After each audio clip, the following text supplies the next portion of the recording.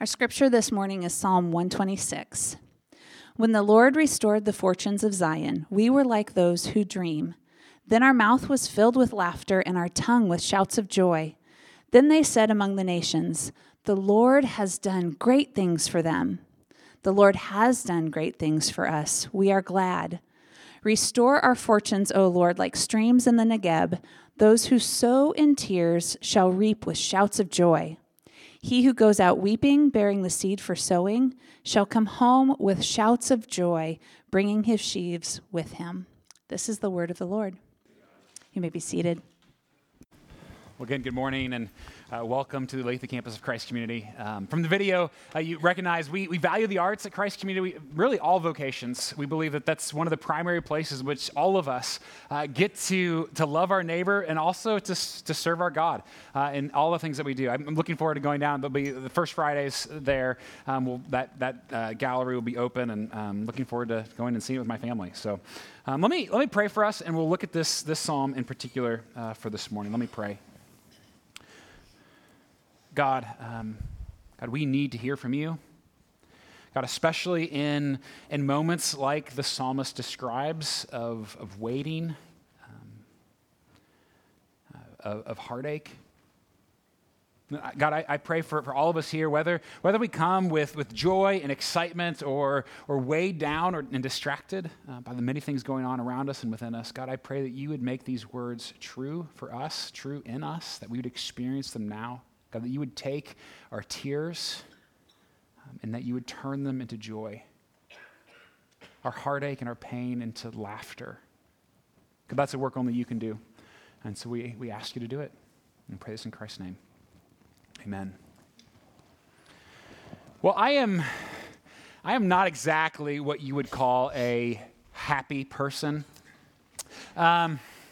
I'm not unhappy. I mean, don't think I'm not like miserable or whatever. But if you were to like to ask my closest friends for a few words to describe me, like none of them would use the word happy. It's just not. Yeah.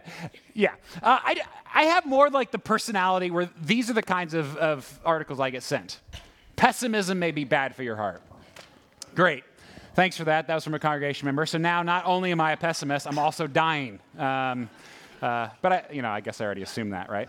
I've always leaned towards the melancholy as long as I can remember. It's just part of my story. It's part of who I am. And yet, in that, as long as I can remember, I've always had this like sort of obsession with the idea of joy.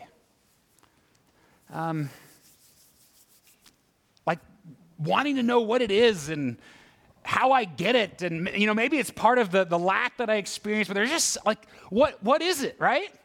In fact, we named our daughter Eden, which means like paradise, delight, right?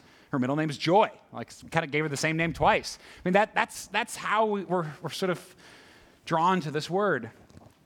And really, if you think about it, all Christians should be obsessed with the idea of joy. I mean, you wouldn't necessarily know it to look at us, but like joy, that ought to be an inevitable part of life with Jesus. When people think of Christians, they should think of joy, right?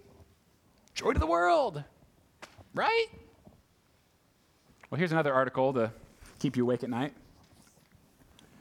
It's about this increase in major depression among teens. It's up 37%. In just 10 years. And maybe you see that, you read that, and it's like, honestly, do we really even need the article to tell us? We see it, we experience, and frankly, students, if you're here and that describes you, you're not alone. Your church loves you. We want to help you. Let us into that so we can walk with you in that. But also, like, you read that, and you're like, well, I think we know better than to think it's just teens, too, don't we?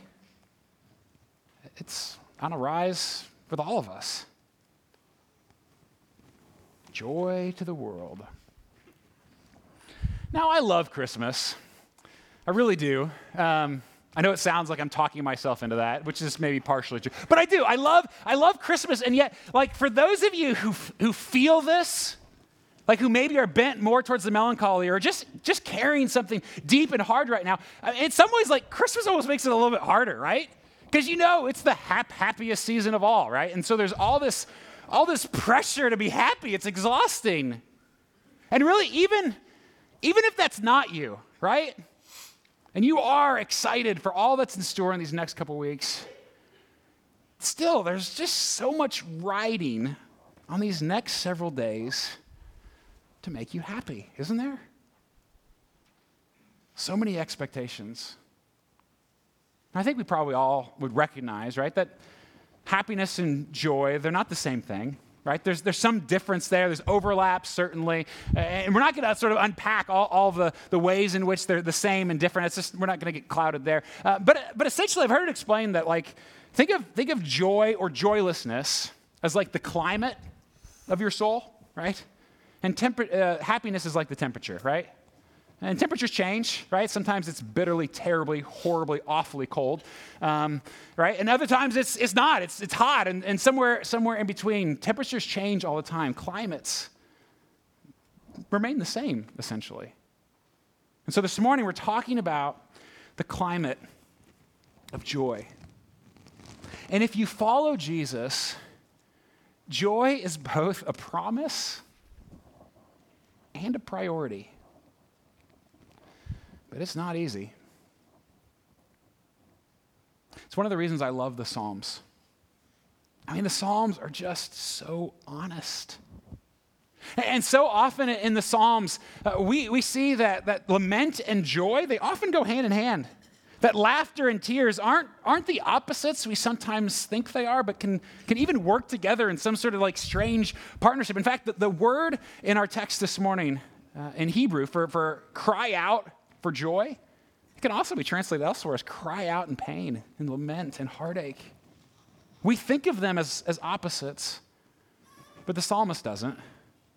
In fact, here in Psalm 126, that's where we're at this morning. If you have a Bible, I'd encourage you to look there. But the message of Psalm 126 is really, it's pretty clear. It feels contradictory, but if there's one thing for you to take with you this morning, one thing for you to remember, it's this. The psalmist is saying, joy grows best in a field of tears. That's where it happens best. Joy grows best in a field of tears. Kind of infuriating, right? But friends, this is good news for the hurting. This is God's promise to you and to me. I mean, the Bible, it never minimizes our trouble or our heartache. And God never promises a minimum of tears for those who follow him. But he does promise to turn your tears into laughter, your heartache into joy. Now, I know that sounds ridiculous, right? To some of you, it sounds impossible. And yet, as we look at this ancient song, there are three sections. This is a short psalm, only 6 verses, 3 sections, and really three clues on how to cultivate joy in a world so broken. And I want to read the whole thing for us again. It's short enough for me to do that. But as I read, like, listen for these 3 sections. Listen for these strange clues. Psalm 126, beginning with verse 1, the psalmist writes, "When the Lord restored the fortunes of Zion, we were like those who dream. Then our mouth was filled with laughter and our tongue with shouts of joy. And then they said among the nations, the Lord has done great things for them. The Lord has done great things for us.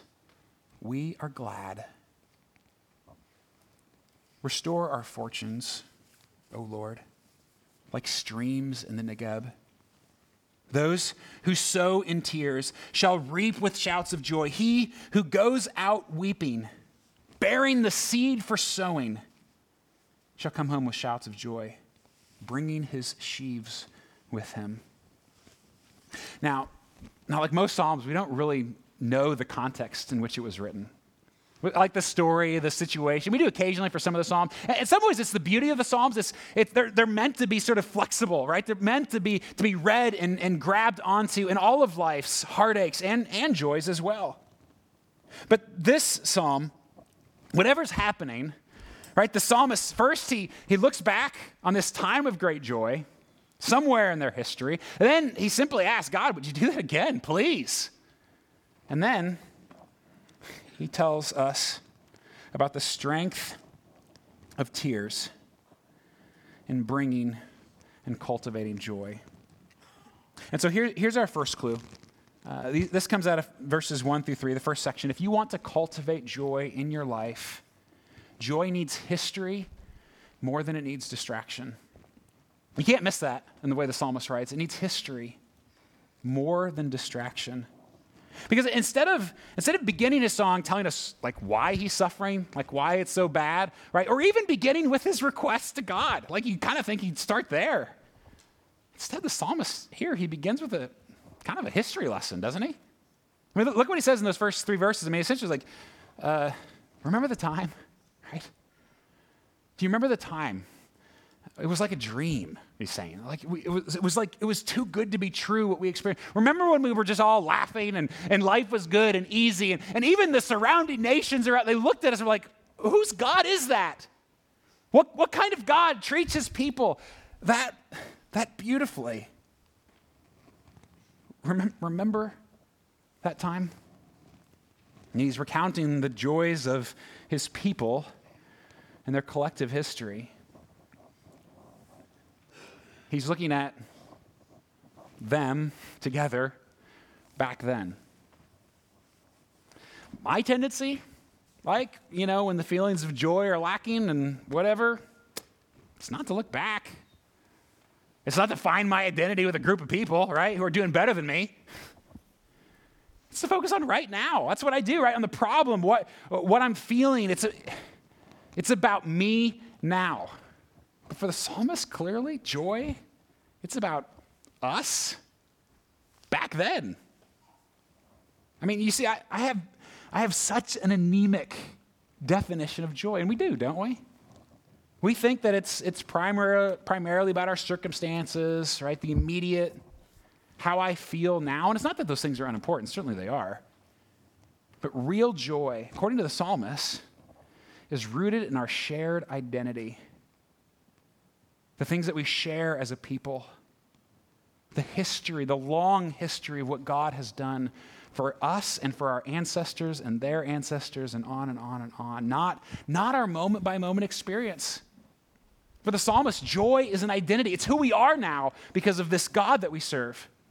Our identity is with the people of God, which, I mean, you think about it, runs a whole lot deeper than the last 5 minutes, right? Whatever making me miserable at the moment, or even really my 80 years, if I'm lucky. That our identity as the people of God is that he's adopted us. He's claimed us as his own. And he's the same God who parts waters, provides manna from heaven, who shows his people how best to live. He's the same God who came to this earth, who knows what it's like to feel our heartache and pain. He's the same one who calms the storm and heals the sick and raises the dead, who died for our heartache and sin and walked out of the grave victorious. I know so often when I read those old stories, I think, well, that's great for them, right? That's their stories. That's what happened for those people. But what the psalmist is saying, no, that's our story. That's our collective identity. It didn't happen to them. It happened to us. That we can look back and say, look at what God has done for me over and over and over for millennia. Can I trust him again? And really, you don't even have to necessarily look back that far. I mean, if you are a Christian, like, do you remember when God first wooed you to himself? Like, do you remember when you first gave him your life and experienced his joy and forgiveness? The release of shame, the inbreaking of hope. Do you remember his patience? Like the ways in which he's continued to be, the prayers that he's answered on your behalf. Like, when's the last time you've told that story to someone? Like, told somebody how you became a Christian? Like, there's power in doing that, because, like, in the doing it, it's like, oh, yeah, like, that was a choice I made. I want that. Like, do we even remind ourselves of why we're Christians? Like, why Jesus for you? How would you answer that question? Now, does that fix the way we all feel, right? Make us all happy all of a sudden? I mean, don't be naive, right? Of course. I have dealt with low-dose depression my entire life. There's no quick and easy fix for any of it. But when we remember, when we get outside our heads for just a moment to picture our collective identity as the people of God for millennia, cultivates a soil in which joy just might possibly be able to grow. And besides, what's the alternative to remembering, right? I mean, I think it's one of the things we're best at. Let me ask, are you remembering or are you self-medicating? And listen, I'm not talking about the legitimate need for medication or therapy by any means. That's not what I'm talking about. What I'm talking about is like the human tendency to medicate ourselves, right? To distract, to numb, to find anything to help us feel a little bit better for a moment, right? I mean, you know your options, right? Do you know the things that you go to? The things that you use for just a little bit of relief in life's pains? There's endless options, right? Sex, alcohol, food, shopping, Facebook, busyness, family, video games, sports, grades, work, reaching for your smartphone every 6 seconds because you can't be bored for a minute, right? I mean, they're all fine things. But if you're asking those things to change the climate of your soul, I mean, really? Of course you're going to be disappointed. I love hate. That's probably a better statement. What Eugene Peterson writes, he's on his book on the Psalms. This feels too much like me. And I love entertainment. I love to be entertained. I love a good movie or show or whatever. But listen to what he says. The enormous entertainment industry in America is a sign of the depletion of joy in our culture. Society is a bored, gluttonous king employing a court jester to divert it after an overindulgent meal. But that kind of joy never penetrates our lives, never changes our basic constitution. And yet we go to it over and over and over and over again. And maybe it's not the entertainment things for you, but like you know what it is, right? You know where you go just to feel a little bit better, to forget for a moment. So are we actively remembering our shared identity as a people? I mean, how do we do that? I mean, it's the same things, right? Same things we say all the time, right? You got to, like personal devotions, read your Bible, pray, spend time alone with God, reflect on who you are, look in. And part of it, you just have to tell yourself, remind yourself who you are. Community, going to church. I mean, when you're in the pit, and some of you know, right? Some of you are there now. Some of you have been there recently. You know what it's like. You can't remember when you're in the pit, right? You can't even see outside the walls, the darkness like closing in around you. You need people to remember for you in those moments. I've had those moments, right? That's why we gather together as a people. It's why we sing. We don't just sing to God. We sing so that others can hear that we still believe, even if they're struggling, right? Even when they're feeling weak and lost. And if you need help here, let us help you with this. We have a new community group session starting in January. It's an easy sort of entry point to jump in. If you don't have these kinds of relationships in your life, you cannot expect joy in moments of terrible heartache. Let us help with that. Joy needs history and community more than it needs distraction. Cultivate that soil.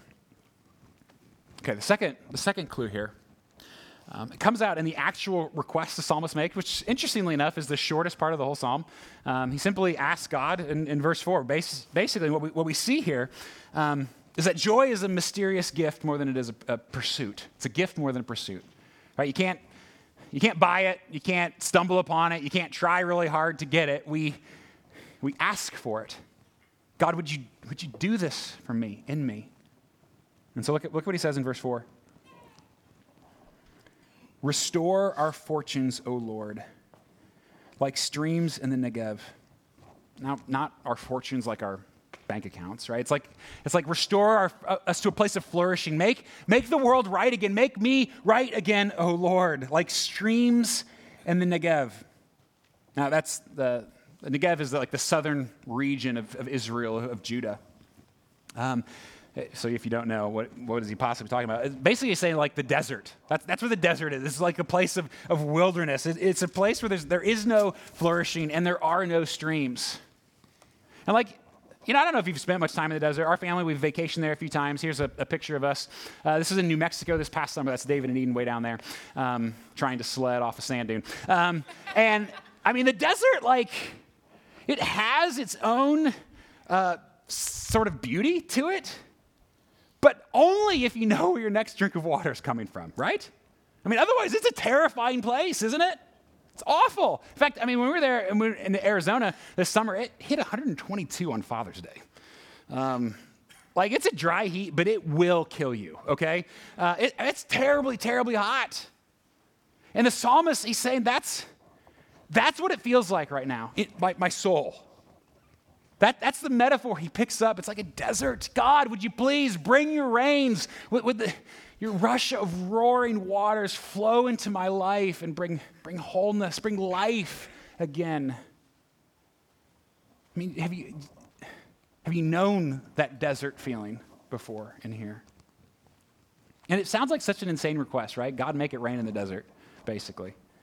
And yet, also in our travels in Arizona and whatnot, we've seen lots of signs like this, which just seems ridiculous. It seems like a practical joke, warning flash flood area. And they're all over the place. And you see them, it's almost like you cannot even conceive, like, ever there being water in a place like that. It seems impossible. Yet we also know that occasionally rain does come, and it does flood quickly. And it brings with it just a tiny bit of flourishing in those places, even in the desert. And the psalmist is saying, please, God, would you do that for me? Would you bring just even the smallest rain, even the tiniest stream into this desert of a life or circumstance that he has? What do we do instead? I mean, do we ask for joy or do we chase it? I don't really have to answer that question for us, do I? We know. In fact, if I were to ask you, like, and you were truly, completely honest, and I was completely honest as well, if I were to ask you, what is the number one goal of your life? Or the number one goal for your kids? Most of us, I think, would probably even say, but if not say, like, if we were to look deeply into what you're living, what your implicit goals are, I think most of us would say, I just want to be happy. I want my kids to be happy. And I get that. Like, I want that for myself, and I want that for the people around me. And we want to be happy. It's in our founding documents, for crying out loud, right? The pursuit of happiness, which, come on, let's be honest. That's a ridiculous idea, isn't it? Ask any philosopher or psychologist. The surest place, the surest way to, like, miss happiness is to chase it, is to pursue it. If that's our end, like, if that's our chief goal, we're not going to have it. In fact, I'm working through Viktor Frankl's work, Man's Search for Meaning. It's his memoirs of life in a concentration camp. So, talk about a place where joy, where happiness is lacking, right? Talk about a desert.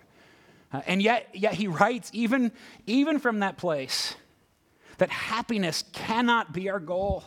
That happiness is never an end in itself, but it's always a byproduct of something better, right? And I think we know that, don't we?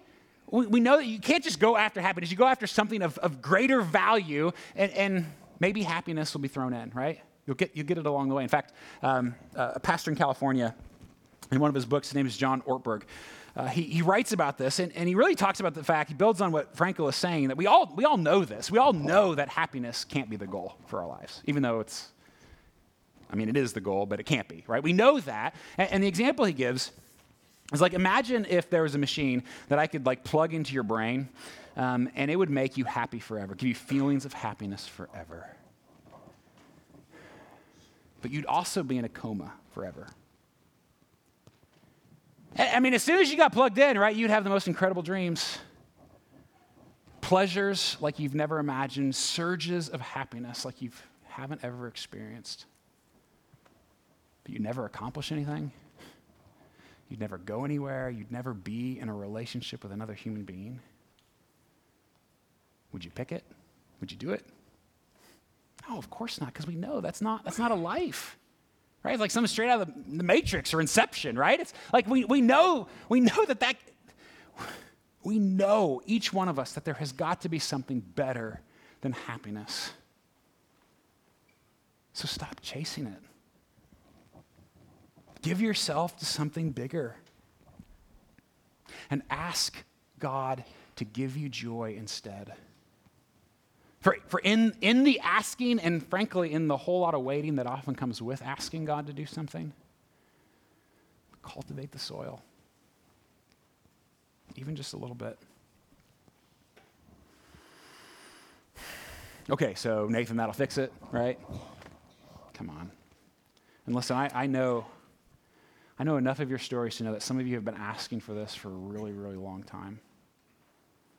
For some of you, it feels like your whole life, for like forever. You've been, God, would you please just do? And maybe you've even done most everything right. And still, it just feels like it's so close, but you can't grab it. And that's why this last clue is so important. We need this. I need this. That joy is a promise, even when it feels impossible. It's a promise, even when it feels ridiculous. So we've been cultivating the soil together. Now it's time to start planting. And it's maybe a little bit hard for us to understand. Probably most of us aren't farmers here. But let me read it, and then we'll try to do our best to understand. Look what he says in verse 5. I think it's, even if you're not a farmer, I think if you follow the language, you can see the rich metaphor he gives. Verse 5, those who sow in tears shall reap with shouts of joy. He who goes out weeping, bearing the seed for sowing, shall come home with shouts of joy, bringing his sheaves with him. He's saying that joy grows best in the field of tears.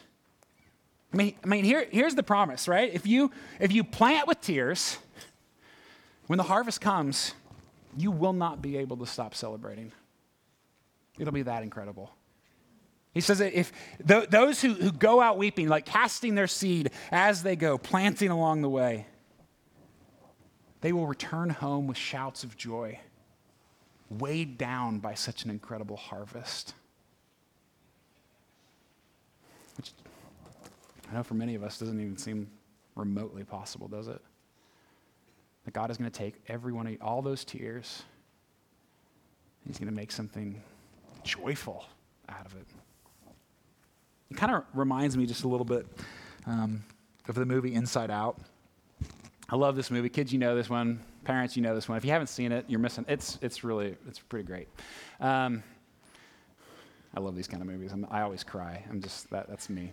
But it's a fast, for those, like the six of you who don't know the story, it's basically, it's like the emotions of the main character personified within her brain.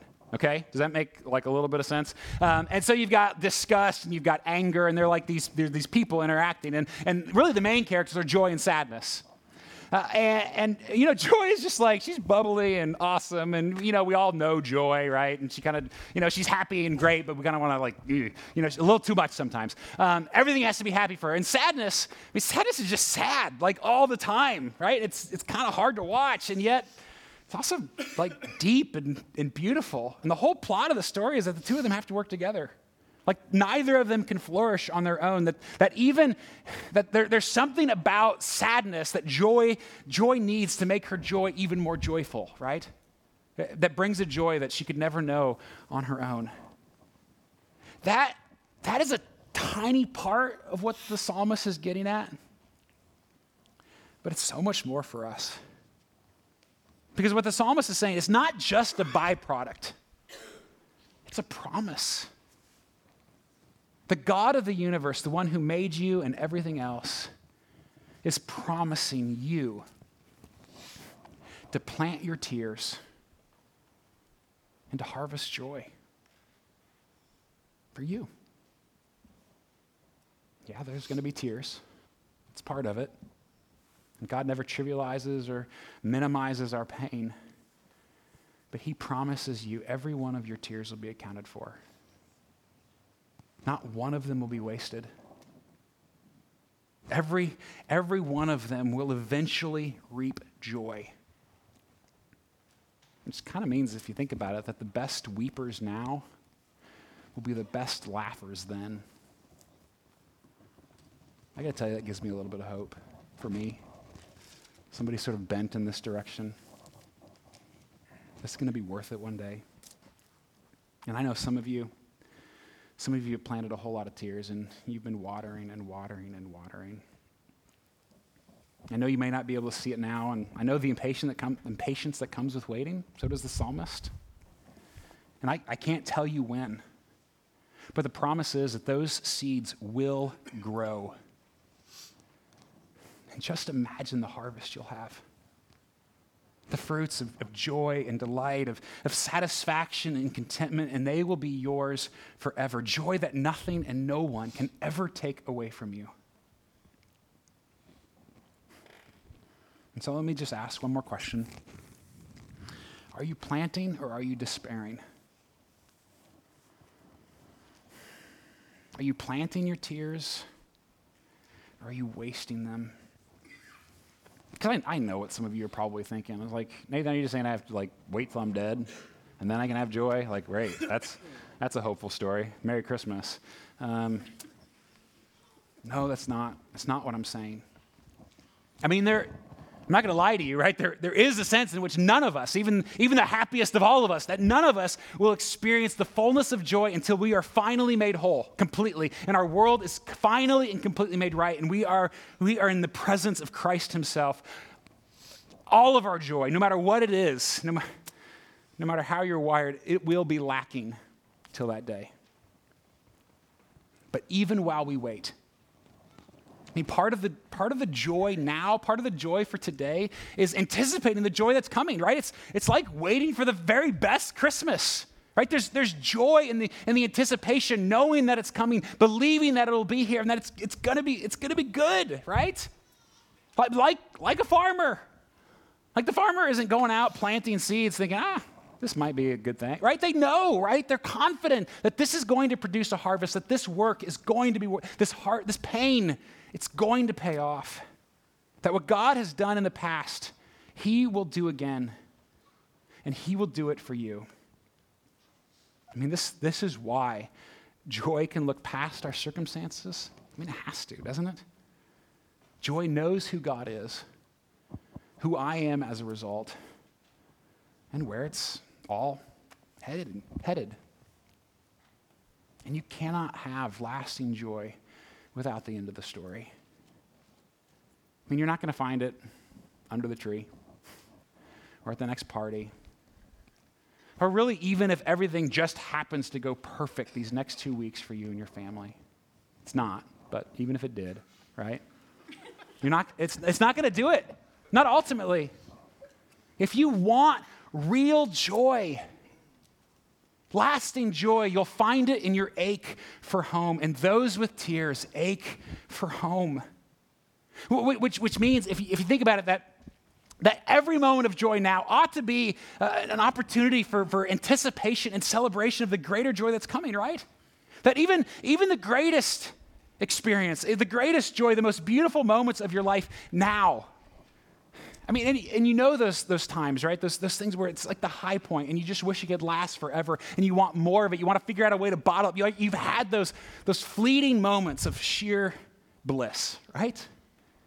Have you noticed, though, they always come with just the tiniest bit of ache, don't they? I don't think it's just because I'm a little bit, melancholic. I mean, they come with an ache because you want it to last forever. Like you don't want to lose it. You know how fleeting and how quick it is. It's because it's meant to only be a taste. The joy now that we have, it's an appetizer. Don't try to fill up on the appetizer. Not when greatest joy is still on its way. It's still coming for us. And the flip side is also true of this, that every tear now ought to serve as a reminder, a signpost, right? That we were not meant for this. That we were created for so much more.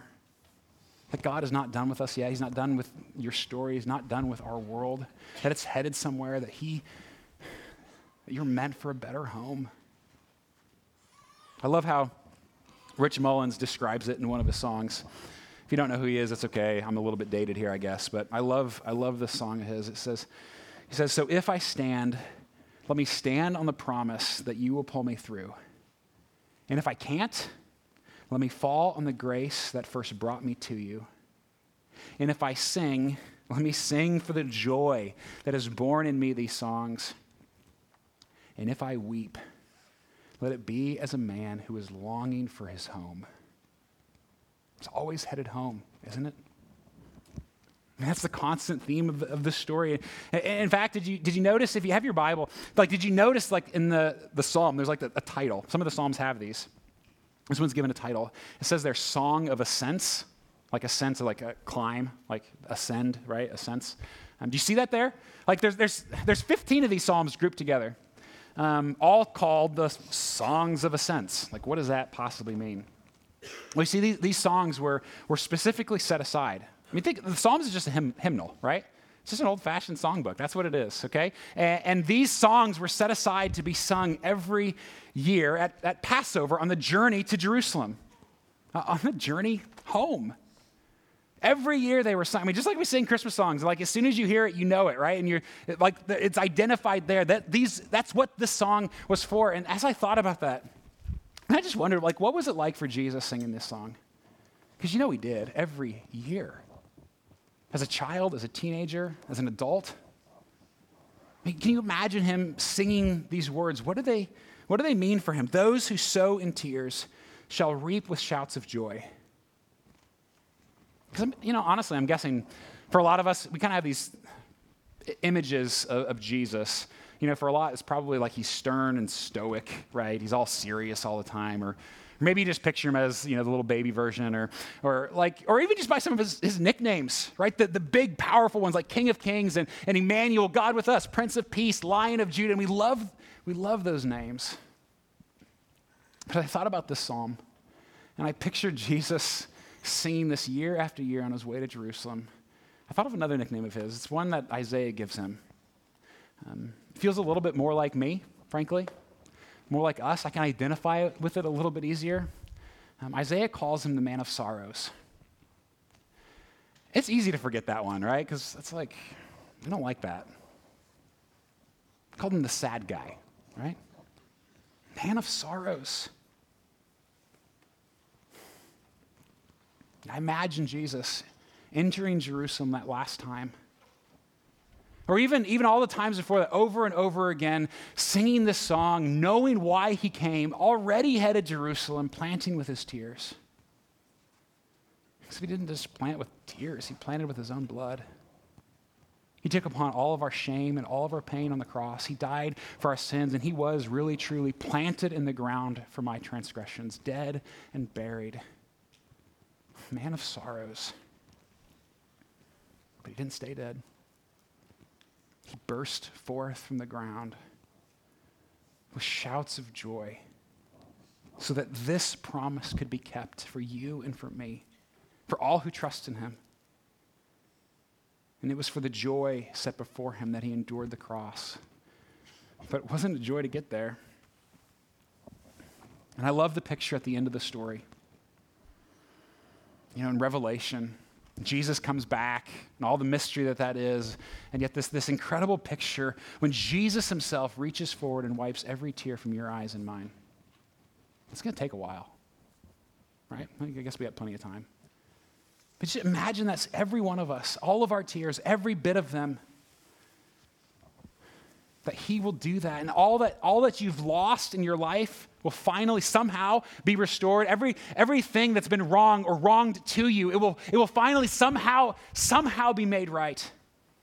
And friends, this is why Jesus came. This is why 2,000 years later we can continue to celebrate Christmas with joy, even in a world as broken and desperate as ours, because we know what's in store. I mean, honestly, if I could paint you a picture, I would. If I could actually find the language to be able to describe all that's coming for us, even if I could do it, you wouldn't believe me. I wouldn't believe me. Joy grows best in a field of tears, and we await a harvest we cannot even fathom. Come, Lord Jesus. Let's pray.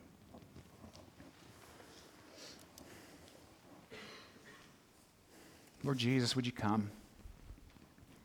Come quickly. How great it would be to celebrate Christmas in your presence.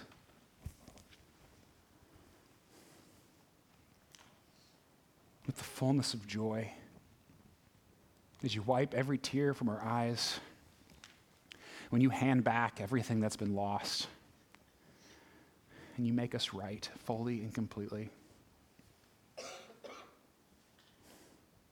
God, we cannot even begin to fathom the harvest of joy you will give us. But God, we're not there yet, and so I pray that in the meantime, help us to anticipate, help us to celebrate. God, I pray that the moments of greatest delight over these next couple weeks, and I pray that there would be many for all of us, of laughter and celebration, of times when it feels as if the world is just right, even if it's just for a split second.